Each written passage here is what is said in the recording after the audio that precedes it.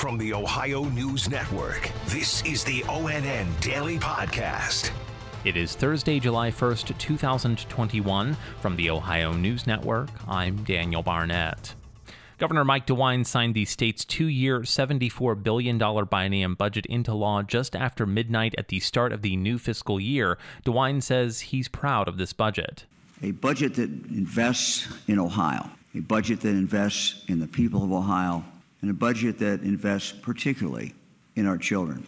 The budget includes an income tax cut for all Ohioans. He said smart financial decisions made during the pandemic allowed lawmakers to invest in the future. The fact that we're able to have this budget and be able to invest in the future is a result of what we did early on. According to a press release, DeWine included 14 line-item vetoes, including one that was an order that would dismiss and refund businesses for violating COVID-19 safety requirements during the pandemic. DeWine says Ohio law should not reward businesses and individuals that violated orders and rules adopted to protect Ohioans from the spread of COVID-19 by excusing their actions. The state legislature does have the opportunity to override DeWine's vetoes, but it's unclear if Republican leaders intend to do so. When a man accused by 60 women of sexual assault can walk free, as Bill Cosby did yesterday after the Pennsylvania Supreme Court overturned his conviction on a technicality, what does that say to women looking to come forward about their own experiences? Olivia Eugenio reports. The Ohio Alliance to End Sexual Violence says coming forward is already not easy.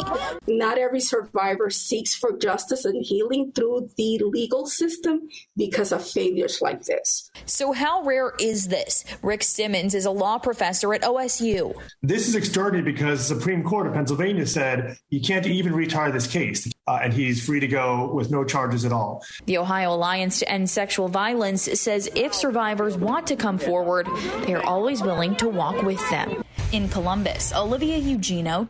As the Delta variant of the coronavirus increases, some places, such as Los Angeles County, have reinstated mask rules indoors.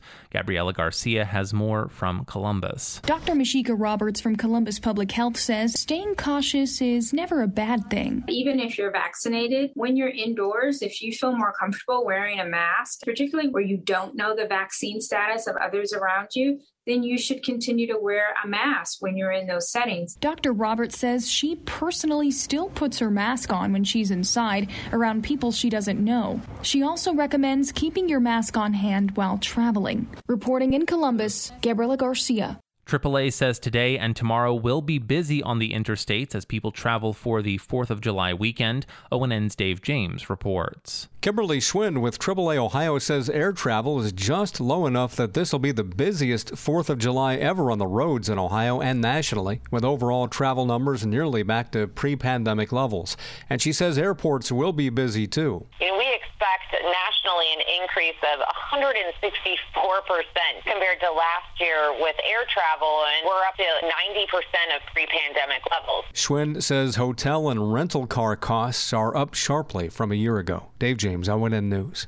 Columbus has hit a milestone with another murder overnight, this time at a bar on the west side of the city. Tino Ramos has the details. This time last year, we were talking about 58 homicides. Now we're dealing with number 100. The shooting occurred just around 2 o'clock this morning. When police arrived on the scene, that's when they found the body inside. He was pronounced dead inside. Now, police immediately blocked off the area and began looking for clues into what happened. We do know that there were several witnesses in the bar at the time. Police telling us there was some type of argument within there when that shooting took place. Tino Ramos in West Columbus. To the west of Cleveland, the police chief of Sheffield Lake has been fired following an incident caught on surveillance video in the department. Mark Namick explains. Chief Anthony Campo last Friday at the department's copier, printing out a small note. It reads, Ku Klux Klan. He places it on the raincoat set aside for a black officer just before he enters the room. Sheffield Mayor Dennis Bring describing his conversation with the chief after learning details of the incident on Tuesday. You've got 10 minutes to get out of this office. I said, I want your keys, badge, and that's it. Get out. The former chief insists that he is retiring and wasn't fired, but he says it was meant to be a joke, though I know these things are never funny. I'm Mark Namick. A prosecutor says a Cleveland police officer wounded in a shootout 1 year ago was hit by her partner, not the man charged with shooting her. Dave James has more. Ballistics tests showed a bullet that hit the officer came from her partner's gun in a case of friendly fire, but a prosecutor said yesterday that Daryl Bolden fired at least 2 shots at the officers last July and bears responsibility because he pulled his gun on them. Bolden pleaded guilty to attempted felonious assault of a police officer and was sentenced yesterday to 7 to 10 years in prison. Dave James, ONN News. A group of Ohioans is traveling to Florida to join the search for victims of a Florida condo collapse. More from Yolanda Harris. Authorities say the death toll is now up to 18, and the 2 most recent victims are young children. The building in Surfside, Florida collapsed 1 week ago, and more than 140 people are still missing.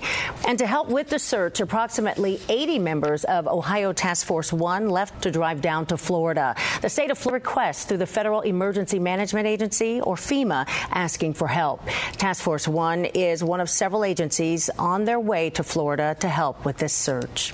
I'm Yolanda Harris. Researchers are expecting another mild algae outbreak on Lake Erie this summer. They expect it to be the first time in more than a decade the lake will see back-to-back years of mild algae blooms. Scientists with the National Oceanic and Atmospheric Administration say it doesn't mean the shallowest of the Great Lakes is turning the corner just yet.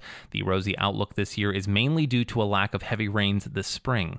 Ohio's leaders have been under pressure to combat the blooms since algae toxins in 2014 left more than 400,000 people in the Toledo area unable to drink their tap water.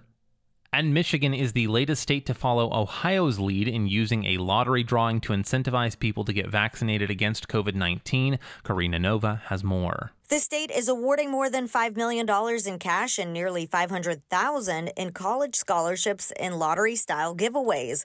Governor Gretchen Whitmer is announcing the program today. About 62% of Michigan residents ages 16 and older have received at least 1 dose.